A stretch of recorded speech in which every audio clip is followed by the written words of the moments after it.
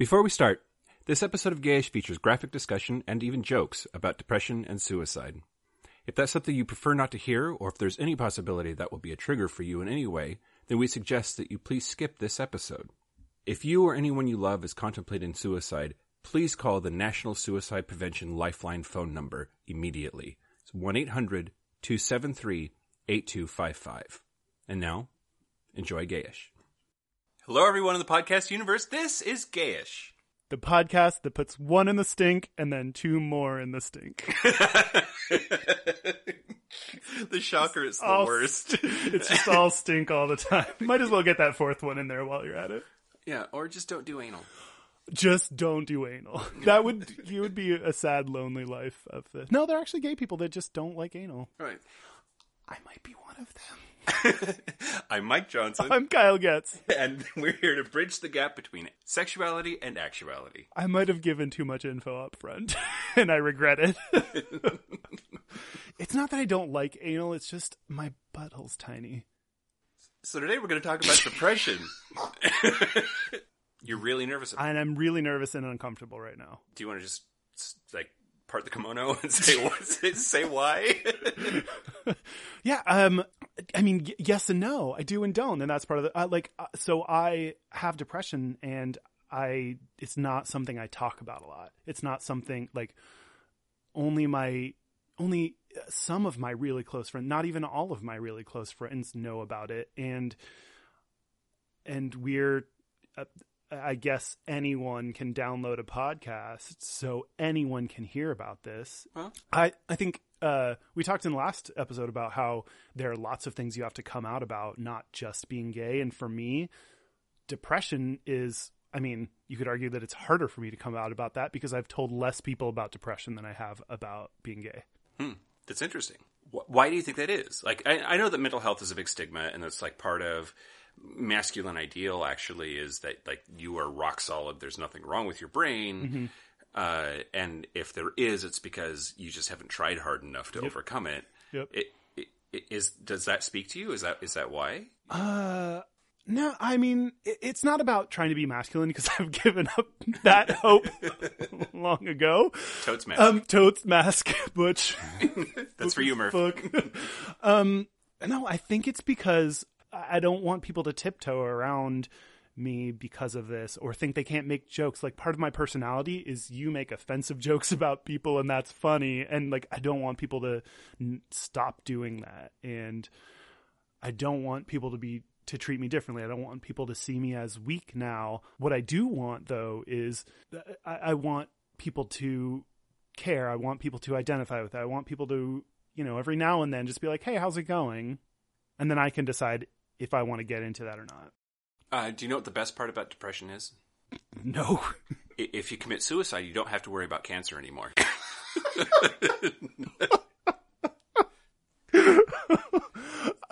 Thanks, Mike.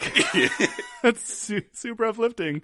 I'm a hypochondriac, so I'm worried about all of that all the time, always. So, Yeah, you really are. You really, really are. Yeah. We are going to talk about depression, but in case it gets too heavy, we are going to also interrupt with facts about the Great Depression. So that way we can still be, a little Kyle, lighthearted. In the Great Depression, unemployment was 23.6%, mm-hmm. But yours is 100%. Household in my household, it's 100% as well because my dog also does not work. God, he's just a slacker. He's just freeloading. We are using none of his savings during my time of unemployment. I think that what's happening right now is I'm avoiding talking about depression. I get it. Because I'm uncomfortable. I get it. Well, okay, so you told me that you suffered from depression quite a while ago. Yes. Although we'd been friends for a very long time before you did, and you were clearly awkward about it. You were reluctant, mm-hmm. I think is the best word. And I'm wondering, I forget, I also suffer from depression. I'm currently medicated for depression and for ADHD. Samesies on the first half. I'm not spastic like you on the second half. I lose control of my limbs from time to time. That's why I punched a baby once. Then again, he was a jerk. That baby was a dick. He had it coming. So one thing I don't remember though is had I told you that about myself and that made you feel more comfortable, or do you have a shitty memory? Do you remember if I was out to you as a depressed person before you came out to me? I don't remember that at all. Partly because I have a shitty memory, but partly because I'm more important than you. So I don't always remember the things you say to me. Okay. No, I don't. Yeah, I don't know. It takes a long time. I mean, it took a long time, hang out a whole lot before I finally felt okay to tell you about it. And even when, like you said, being reluctant, I feel like that's a nice way to say it. I kind of said, I need to tell you about this, but then didn't want to, and then you kind of forced it out of me. So, which was, I'm glad, but yeah, you did that Facebook thing where somebody posts their status is like, "Oh, I'm so mad, but I don't want to talk about it." Don't ask me why. Huh. You're like, fuck you. Yeah, probably. There was a time before Stonewall that the word gay just meant happy, right? It's the gay 20s, and the Flintstones will have a gay old time. Isn't there a Christmas Carol with gay in it? Like Gay Bells or something? What's that one? Deck the halls. Deck the halls with boughs of holly. Don't we know our gay apparel? There we go. Okay. Yeah, I thought it was really interesting that despite the fact that an overwhelming majority of LGBT people suffer from some sort of mental illness, most typically depression, that it's the opposite of what the word gay meant, right? Is that true? A majority of LGBT people suffer from... What I read was that, let's see, LGB people are 1.5 times more likely to experience depression, anxiety, or substance abuse than heterosexual people. Where did that source come from? It's from King et al. 2008. It was a combination of 25 different international studies of youth and adult LGBT people. You're so happy I asked you. So that you I wrote that whole fucking shit out. My pages are so much longer now because I have all that ready. Because go fuck yourself. And I just roll in with nothing. You don't have anything? I'm just here to chat. So the beginning of the Great Depression was on October 29th, 1929, and was known as Black Tuesday, which is also, I think they have Black Tuesday at the Cuff. One of the gay bars here in Seattle is the Cuff, and I think every Tuesday is Black Tuesday. Sunday is Latin night, and then it's Black Tuesday. Well, so that's interesting. Like, did you know that Black Tuesday, when the stock market crashed, it actually crashed on a black person? But the revisionist history that we have does not mention the race issue. And actually, the protesters that formed from the Black Tuesday protests are what we now call the Black Lives Matter protests. Wow. Yeah. It involved all the way back from the Great Depression. Hashtag fake news. Hashtag Black Lives Matter. You won't hear this in the lamestream media. It's true. So something that just, so I was doing a bunch of research. I was looking at all these studies, and it was just a basic thing that made me feel better. It said depression is one of the most common disorders in the U.S. Mm-hmm. That's not that. There are plenty more detailed, insightful LGBT-specific studies that I read, but just reading that made, like, I just, since I'm so worried about talking about it and so worried, I feel often isolated. Mm-hmm. Just knowing that is one of the most common things, that actually helped me. And then that reminded me that the reason I feel isolated because of it, the reason I feel weird and uncomfortable is not because I'm bad. It's because society doesn't let you talk about it. Yeah. So that was actually super basic, but actually really helpful thing for me to see. Yeah, no, absolutely. And I think that one common misconception too is that depression is sadness. Like, I suffer from depression from time to time. I'm in a good place now, like medication-wise, but when I'm in a deep depression, mm-hmm. I don't actually feel sad. I'm not sad. I have difficulty concentrating, It's literally difficult for me to get out of bed. I'm really sensitive to pain and have headaches in a weird way that I don't normally when I'm healthy. Things don't make me happy. I'm just sort of numb. But none of those things are the sort of stereotypical idea of a depressed person who's just crying all the time for no good reason. That's not how it manifests for me.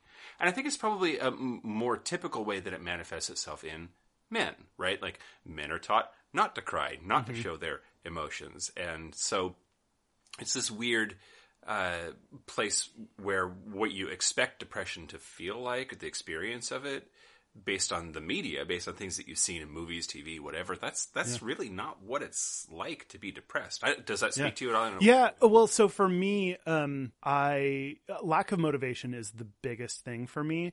And it's interesting because even some of my friends will joke about how lazy I am, and I laugh about it with them. But what's really going on is deeper than that. It's that lack of interest in the things that I usually do, inability to get out of bed. Like, that we'll joke about, oh, Kyle naps so much and sleeps in. Well, when that's happening, that's one of the signals that I'm more depressed, because I wake up and I'm like, I do not want to be awake. I would rather be asleep, because when I'm asleep, I don't have to deal with this. Lack of motivation, lack of interest in things I care about. The reason I quit my job, the reason I am 100% unemployed right now, is because I want to pursue these things that I'm passionate about. I actually remember my ex said, like, when we were still dating, wow, you say you love writing, but you don't do it ever, and you don't care about it. So, like, maybe you don't actually like writing. And I felt really guilty about that. And then there's this big cycle of, like, I love writing, but I'm not doing it, and I should be doing it, and maybe I don't care about it, and maybe that's not my passion, blah, blah, blah. But what it really is I'm depressed. So something that it is what I care about. It is the thing I'm most passionate about. And suddenly that thing does not interest me. Yeah. Yeah. And that just makes it worse too, because then you realize this is never going to get better. Nothing, I'm not going to care about anything. It's a worthless feeling. It's a worthlessness that you just can't extract yourself from. But the things that you could do that would validate you, give yourself some sort of value, you can't bring yourself to do them, so you just get stuck even more. It's almost funny whenever you talk to friends or doctors about depression. It's not funny at all. That was the wrong word, but I mean a little bit. Like, you'll be like, oh, I'm depressed, and they're like, are you exercising? I'm like, no, because I'm fucking depressed. And they're like, well, you should try exercising. I'm like, of course I should. No shit. Have you eaten broccoli? No. Of course I should. Are you taking vitamins? No, I'm not. I'm sleeping instead. I've never seen a vegetable in your fridge, by the way. Like anybody who asks you if you've been eating broccoli is just... That's depressed or non-depressed. That's just... Do you know what one of the best things about depression is? What? You don't have to make your bed anymore because you're in it all day. Do you know one of the downsides of depression? Your bed smells like funk because you're in it all day. Yeah. Also, one of the upsides, though, there is fast food all around you, because all you're doing is ordering fast food. And if you reach out your right hand, you will probably find a pizza. People's suggestions, when people say, oh, have you tried getting out of bed earlier? Have you tried doing this? Like, it always is. It's actually more annoying than helpful to me, because I'm like, I know you should exercise. If at this point you don't know that you should exercise, like, you've been living under a rock and you're an idiot. I know I should do that. No, I can't make myself. So the more helpful thing is, hey, let's set up an appointment to run together. Or, hey, I'm going to come over to your place at 10 a.m. You should be dressed and ready to go, and we're going to go somewhere. So something that I found when I was looking things up is a physiological term. I don't know what the right word is, but a term that's used in research, gay-related stress. Oh, okay. Have you heard of this? No. It's all, the less specific one is minority stress, but gay-related stress, specific to LGBT people, it is what it sounds like. It's the specific stress that comes on people that are gay or lesbian purely because of their identity. And I didn't realize that this is a topic that when you search for it, you just get all this research, into gay-related stress. And there's research that looked into gay-related stress. They looked into general life stress. They looked into internalized homophobia, stigma consciousness, openness about sexual orientation, all these different variants to connect it to depression. What they found is that gay-related stress and stigma consciousness were both independent predictors of depression or depressive symptoms. That's interesting. So when you said gay-related stress, I thought of any gay bar at 1:55 when they've made last call, and everyone has this like deer in the headlights look of who am I going home with? I gots to fuck someone.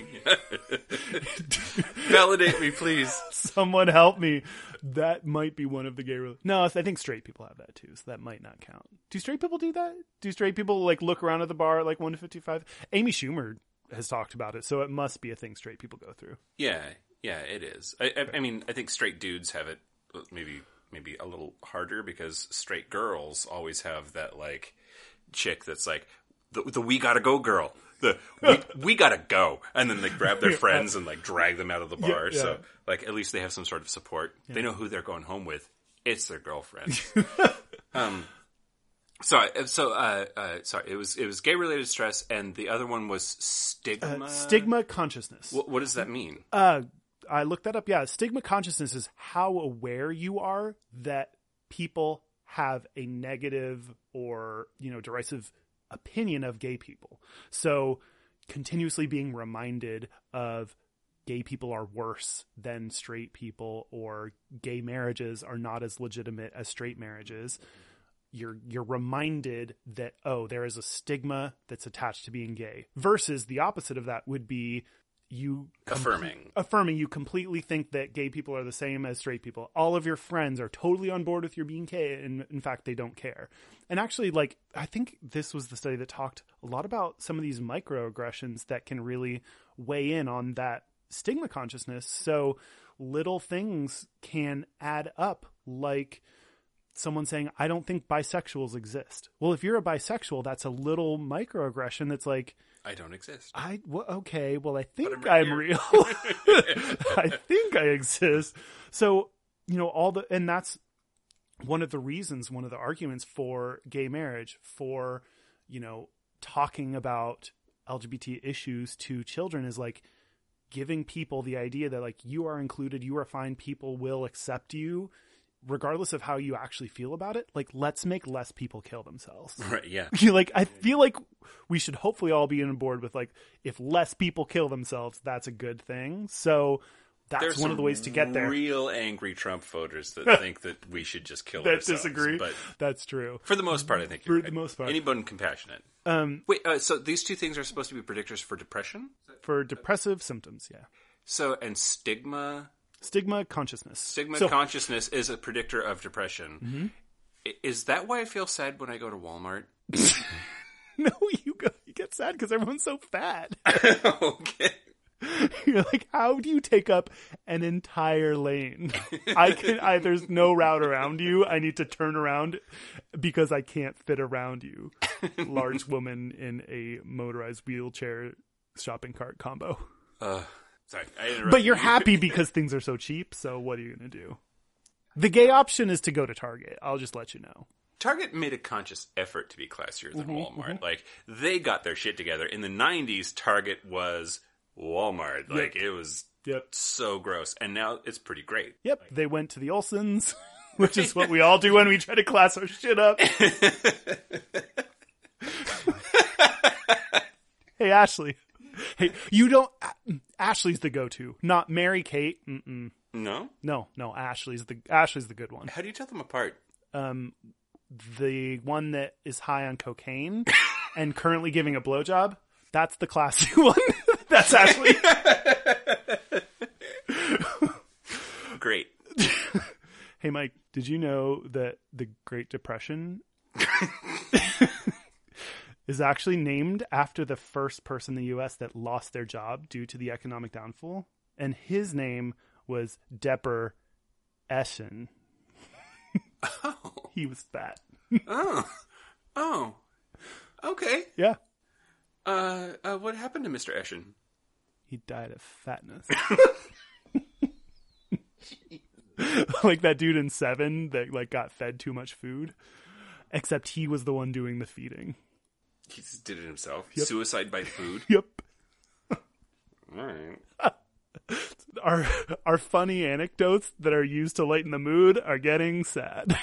No, I know. Are we going to use any of this episode? Oh, yeah. Okay. And actually, I think it's really important to talk about this. Like, as you were saying earlier, there's such a stigma attached with it. It's especially a problem for gay people. It needs to be okay to talk about it, right? Mm-hmm. Like, there's absolutely no reason that we should be ashamed. We absolutely could benefit from being more open and honest with each other as a society about the struggles that are involved here. It's even more important that people get medicated. They're really good medications. And sure, they make your dick not work, which is a problem I'm having right now. But, they genuinely can help you pull through and have a stable baseline. And you can get out of bed in the morning. And sure, your day might suck, but at least you're a person. And it's only because I've realized that it was okay enough to go get help. And if a single person listening to this goes to their doctor and ends up getting help, totally worth it. So you seem to have less worry or fear about talking about it. How is, I don't know that if you can even answer this question, but how is that? Well, I mean, half of my family's batshit crazy. You experienced that at Easter. It's true. Do you talk to your family about depression? It's interesting. My mom, certainly. My brothers, I think I've talked to them off and on about it.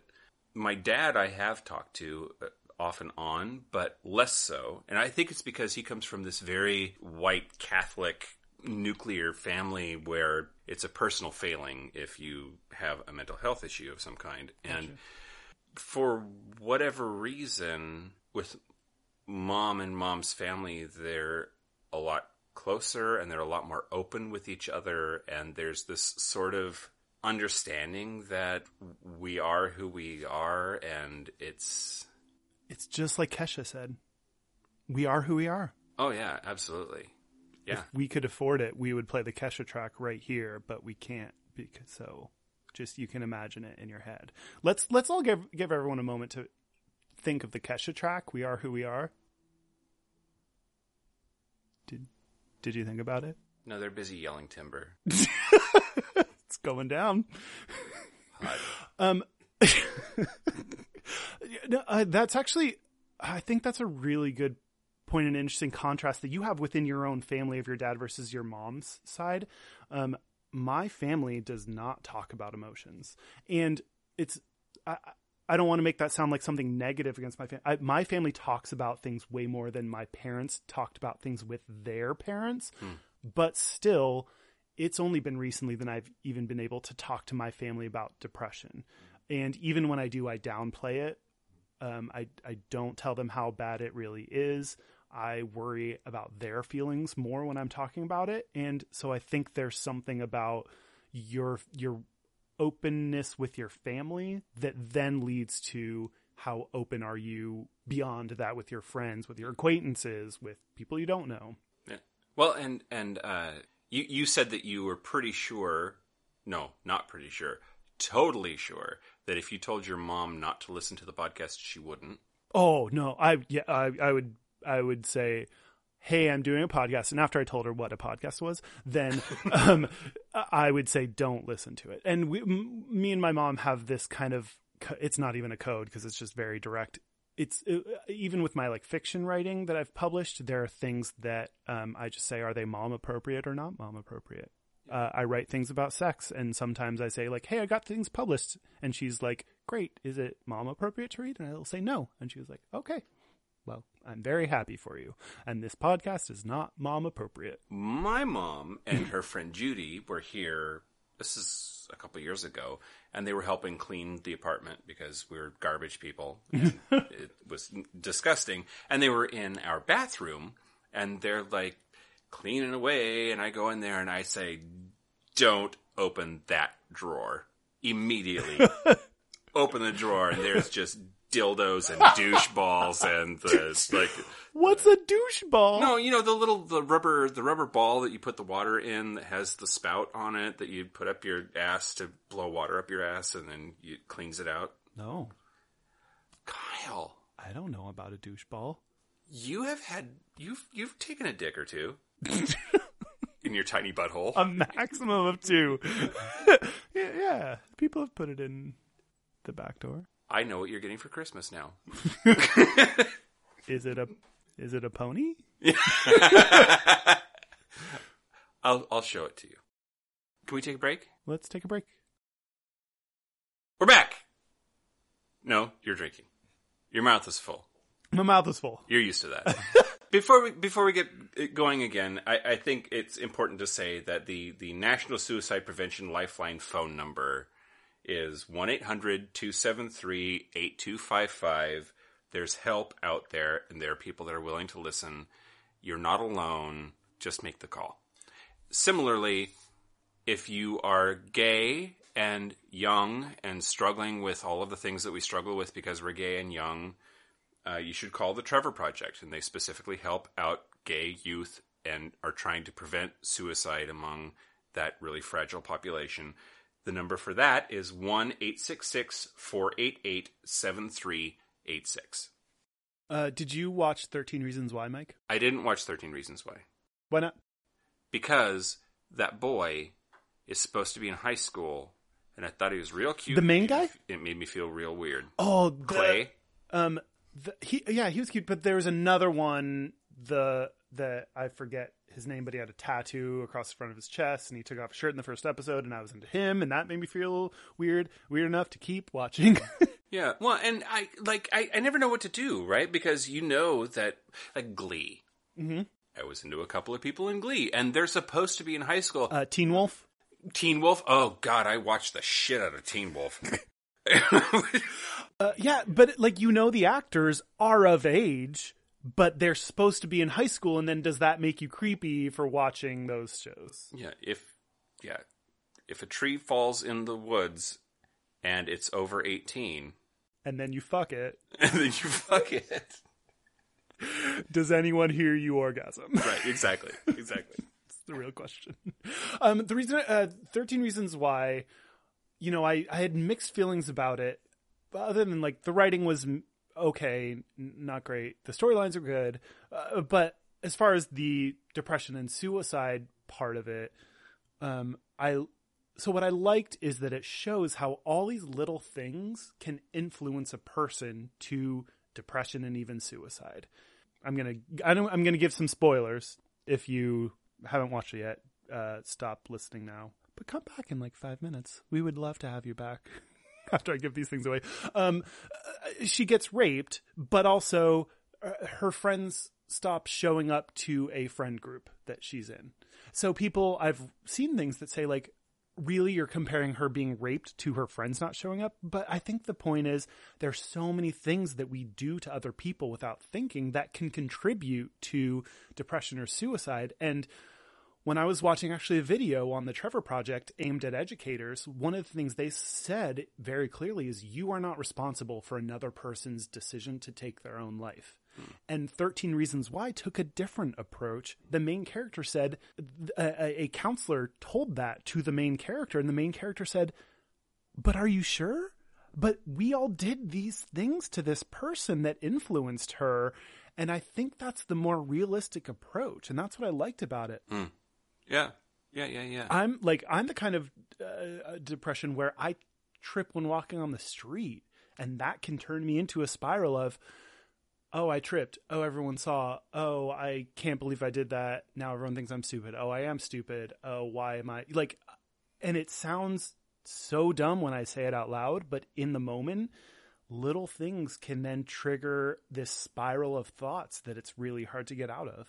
Yeah, absolutely. But there's also, I'm torn. I'm really torn by what you just said, because I recognize the truth in death by 1,000 paper cuts, or that, the little things that we say and do to each other matter. Words do matter. And, how do I sort of, reconcile that with the truth that that person did what they did, and it doesn't do anybody any good for you to somehow blame yourself for that. It's a suicide, not a murder, right? And so I don't know. I'm really torn. I think at least what I got out of 13 Reasons Why is the reason there was a different person every episode that she talks about. You're one of the reasons is that, it is not the one thing you do to a person that caused it. So you should not feel that you caused that thing.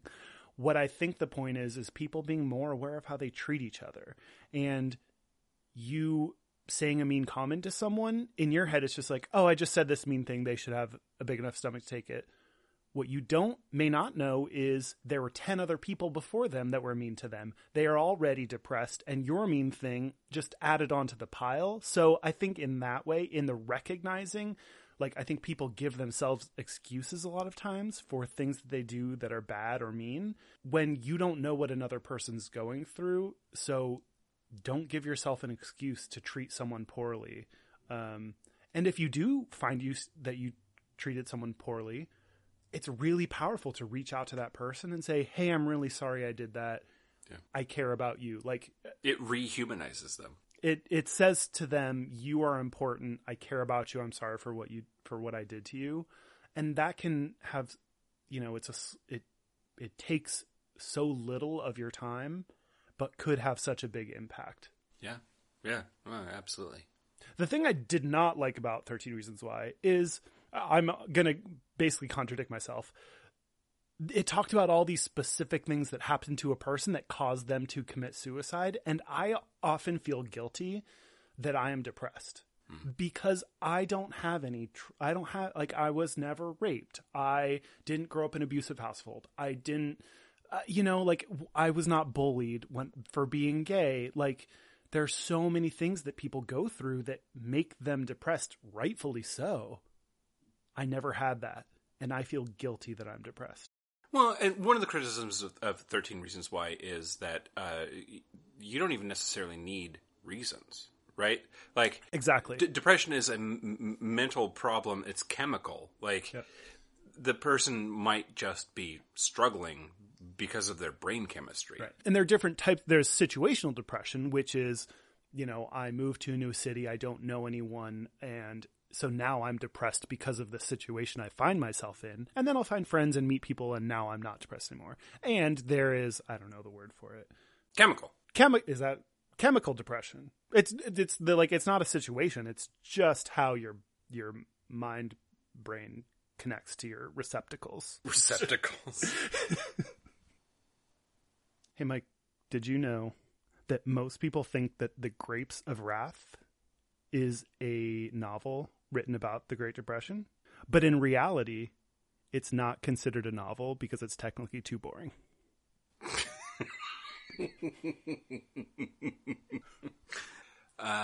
I'm pretty sure that The Grapes of Wrath is what all champagne is made out of because I feel punished every time. Like champagne? I love champagne, but it's the next day. Oh, I feel yeah. The wrath has been... The grapes of tomorrow's wrath. Tomorrow's exactly. Assumed. Yeah. So my grandfather, at the age of 82, realized that he had depression and got medicated, and it's made a giant difference. He was having anxiety and was just really down a lot and was struggling and was trying to figure out, what's going on, talk to his doctor, got on this whole thing. And it made me realize that it's not a generational thing. This is not a young person's problem. 13 Reasons Why makes it sound like it's an angsty teenager thing. And it's not. And it's never too late. Go get the help that you need no matter where you're at in life. And it's been really good for him. Yeah. He's happy and amazing. But I hope to God when I am 84, almost 85, like my grandfather is, I'm as amazing as he is. He's fantastic. You tell him that? No, and I should. You're super right about that. I'm really afraid that what he will hear. I'm afraid that he's going to be like you, and what he's going to hear is I want you to know how much I appreciate you because you are almost dead. Oh, yeah. So what I'm worried about is any compliment I hear for the next month is going to be, hey, I heard that episode about your depression, and now I want to give you a compliment so that I don't feel guilty in case you kill yourself. Yeah. Yeah. Are you going to kill yourself? No. Do you ever feel like you might? Oh, God. Hold on. Let me... Oh, that's not a no. So I'll say it was Christmas of 2000, and I was having a really hard time. I was trying not to flunk out of school, and I was living at a house with my friend Christy, and I just was struggling really hard, having a hard time getting out of bed, having a hard time going to class. And I suddenly became very aware of the fact that Marty had kept his guns in my garage because the house that I was renting had one, and they could be in there. And where he was living, it wasn't allowed at the time. And I found myself in this weird space where I had no specific plan. I wasn't going to go and use the gun on myself. But at the same time, some part of me knew that was an option. Yeah. And the fact that it even remotely came into my brain was fucking scary. And I got in the car and I took a drive and tried to clear my mind. And I was like, I just need to get out of this space. And that's actually the closest that I've ever gotten to quote-unquote suicidal behavior, suicidal ideation. I've never felt unsafe. Just those ideas kind of swirl around sometimes, you know? How often, I guess when you're depressed, do you think about suicide? Like me actually actively ending my own life? I don't know what I mean by that. I'll let you interpret it. I don't. I quite often think when I'm doing really poorly, I will think, I'll ask the question, am I in danger? Am I anywhere near ending my life? And I don't think that's a question people ask themselves every day unless they're struggling with something. Yeah. So it's hard to answer because I never have a plan. I never feel unsafe. But the fact that I would ever even remotely contemplate it, I think is a sort of yes. But like I said, I think they always say with suicide prevention, they say, just ask the person, do you have a plan?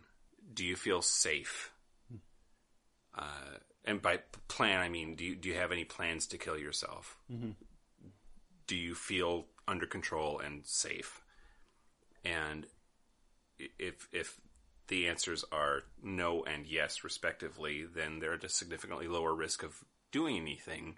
They just need to talk, right? And something that I liked best about, there were like all these prevention tips that were things that you've heard. Feeling when they eat more or less, they don't have energy. You feel sick all the time. You see reckless behavior. I don't know, all these things that you've heard of.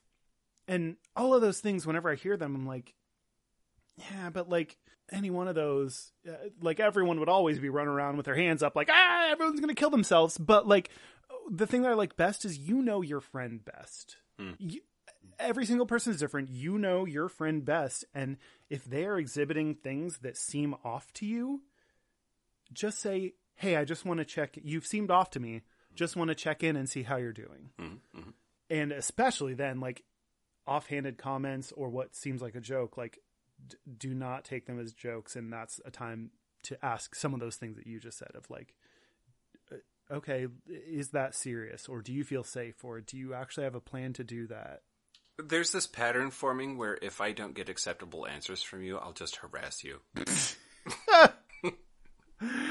The reverse is true too. I'm like, goddamn fucking Kyle, just leave me alone. And then like you persist and then it works. So I want to go back to, this is something that makes me like, I got real uncomfortable when we were talking about suicide. Mm-hmm. And this is something I don't think I've even told you. And this is one of the things that I'm most uncomfortable even about recording this. Mm-hmm. when I get depressed, I think about suicide literally every day. And everyone asks, like, do you have a specific plan? Like, I think specifically about I have sharp kitchen knives, which is surprising because I don't have anything in my kitchen, but I do. What are you going to cut with those? Like butter knives? No. I sometimes cut up a lime. Oh. For a drink that I'm making. The next time you pull out a machete so that you can cut out a lime, I'm going to have a chat with you. Yep. Yeah, I think specifically about the thing I would use and where I would be.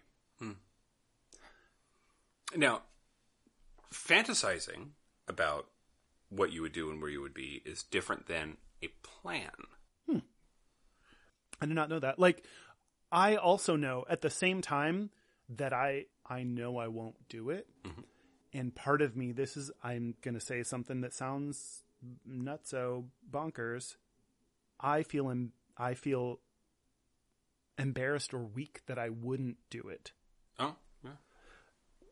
If I'm so depressed and would only attempt suicide to get attention, what does that mean for me? Yeah. Like, why can I not be strong enough to commit suicide? Which I know is a fucked up thing to think, but that's what I do. And it actually, like, this combination of depression and feeling like shit, plus knowing I won't do anything about it, knowing that I won't commit suicide, puts me in this weird spot where I feel really uncomfortable asking for help. And in fact, I never, even with you, the person I'm most comfortable about, have talked to most about this, I still cannot tell you when I am in that place. I can tell you after the fact. Yeah. I can say yesterday or a week ago, I was really depressed, but I can't tell you when it's happening. Yeah. And part of it is because both I feel really shitty, but I know I won't kill myself. Yeah. Yeah.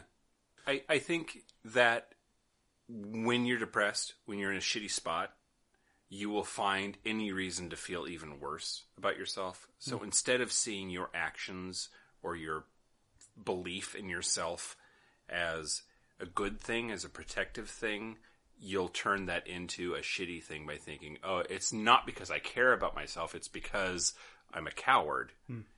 One of those fits your narrative better than the other. And so when you're not feeling good, which one feeds that narrative better? Well, it's the one where I'm a coward and I'm not powerful enough, and that's why. Yeah. I think that's probably just you being shitty to yourself on top of a shitty situation. That really it's because you don't want to. Hey, Mike. Yeah? Did you know that the New Deal actually started when FDR asked for a nude eel and his personal assistant misheard him? Oh. All he wanted was a naked eel. And then they put together a comprehensive economic plan, and he was like, "Oh, okay, let's go with that then."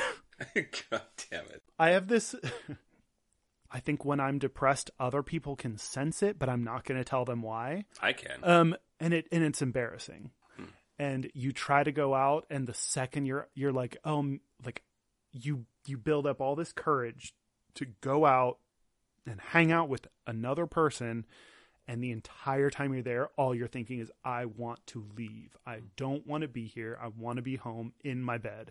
There's one little thing that doesn't resonate with me, which is that when I feel depressed, it is this just colossal effort to get myself to do something, to see other people. But then when I do, I'm fine. Like, I rise to the occasion. Most of the time. Every once in a while, I'll show up at a gathering or a bar or whatever, and I'm just not feeling it, and I'll find a way to excuse myself early. But most of the time, even when I'm super depressed, if I can make myself go, I'm fine. For a while. And then as soon as it's over, I go home and collapse into a puddle. And, yeah. No, I have the same thing. Like, sometimes you make yourself do that thing that you really don't want to do, whether it's take a shower or go out and see people, and you feel better and you're glad you're there. Other times I do that thing, and the entire time I am sitting there with my friends who I should like, who I should enjoy hanging out with, who I usually do, I'm just thinking in repeat in my head, I want to leave. when can I leave? I just want to get out of there. Or even with things like, take a walk is a common thing. Like, just get outside and take a walk, and I'll take my dog for a walk and I will go outside, and I just want to be back home, and I'll instead of the 30-minute walk I planned, it's a 5-minute walk, and I go back home because the entire time I'm there, I don't want to be there. I think I might start crying in public, and I don't want to do that. And what my therapist said to me was, but the fact that you went on the walk, even though you don't feel better, means you're a little less depressed than you were before. And I think that's a hard thing to judge, but a good thing to keep in mind is you'll do a little thing and you won't feel better. But if you can tell yourself, but I'm glad I did that because this helped curb a little bit of the depression, I think that's a really positive thing that you can try to remember. You taught me this really awesome thing that just do 3 things. Mm-hmm. I think it's 3 things. Just do 3 things. I did too. For me, it was 2 things. My therapist said, do 2 things, any 2 things, literally any 2 things. If your 2 things are, I am going to get out of bed before noon and pick up 1 sock from the ground. They can be the smallest, or they can be big things. They can be, I am going to go to work and I am going to finish this project. Like, any size of thing, do any 2 things that day. Yeah. And then if you do those 2 things, you have been successful. And what that does, it makes it so it doesn't seem so daunting to achieve something that day. Man, I could, like, when I'm depressed, I'm like, it's so much weight, so much effort. I could never be undepressed. But if you just tell yourself, if I pick up literally 1 sock and take a shower, that is a successful day. That motivates you to get going. Mm-hmm. Sometimes after you get going, you'll do more stuff. Other times, those will literally be the only 2 things you do that day. And either way, you were a success. Yeah. And good for you. And if you do those any 2 things every day, then it starts getting you in this pattern where you start to feel better about yourself. Hey, Kyle. What's up? During the Great Depression, the unemployment rate in Toledo, Ohio was 80%. Jesus fucking Christ. But the depression rate was 96% because they lived in Toledo, Ohio.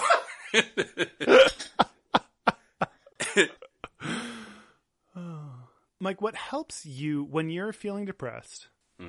What helps you the most? Accountability. What helps me the most is having somebody else care, need me, expect me to show up, and then I will. And I might hate it. I might wish that they were dead while I'm being drugged through this bullshit. Mm-hmm. But it absolutely helps. It gets me out of my funk because I can't get myself out of it. So I think that's a good segue to, if you know somebody that's exhibiting the signs of being depressed, try to be that for them. Right. Ask them out. Force them out if you have to. Just do whatever you can to let them know that you support them, that you love them, that you want them to succeed, that you don't judge them or think less of them if maybe they're struggling from a mental health standpoint. I completely agree with you. To lay the ground, you can't force them to do it, but you can lay the groundwork that enables them to talk to you about it. And if and when they do, I think the fear that I have, the fear that a lot of people have, is that you will be perceived as weak for doing that. And if someone tells you even a smidgen of these feelings of depression that they are going through, if you can tell them, thank you for telling me that, I'm so glad you told me that, it's really strong and courageous of you to tell me that, then that can actually be a boost to someone to say, hey, if I tell someone about my depression, they not only will they not judge me, but they will actually think better of me because I was strong enough to admit this thing about me that I was fearful about. Yeah. The other thing that makes me feel better is getting railed. Just opening it up and taking a giant dick. Mm-hmm. It helps. It's just nature's Lexapro. you hung guys out there, you are nature's Lexapro. Fucking get to it. You've got a moral obligation to fuck every depressed dude out there. You see a sad-looking dude in the corner of the bar? Fuck him. Yeah, it doesn't matter if he's a top. No. He needs to take it. He has... If he's depressed, you gots to fuck that shit. Place your dick inside that anus. Oh. We're the worst.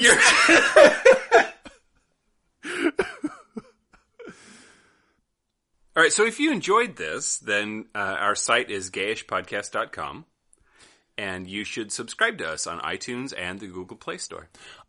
Also, we learned that apparently rating us is good for people finding us, so we would love if you rated us. Everyone open up iTunes. We'll wait. Are you there? You're looking at porn. That man will get railed later. Put the porn away. Open up iTunes. And then rate us. We also have a Twitter, which is at Gayish Podcast. And the Facebook group is facebook.com/groups/Gayish Podcast. And we want to hear from you. Twitter, Facebook group, anything. If you're super old school and you want to use email, we are at gayishpodcast@gmail.com. Mm-hmm. So our gayest and straightest this week. All right, I'm going to start. Yeah. So the gayest thing about me is I have had to tell several people about voguing and that Madonna did not invent it.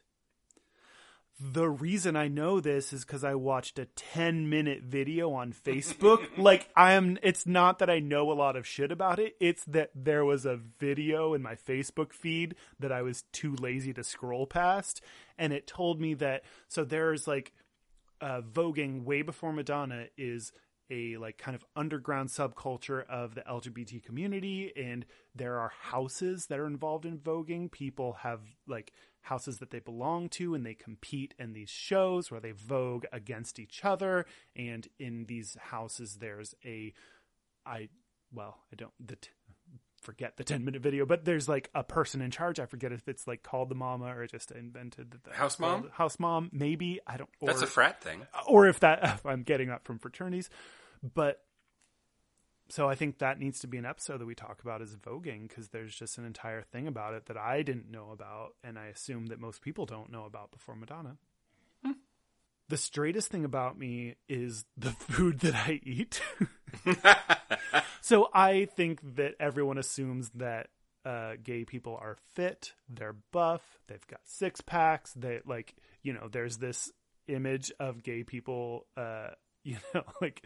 these super hot, buff gay people that care about their bodies.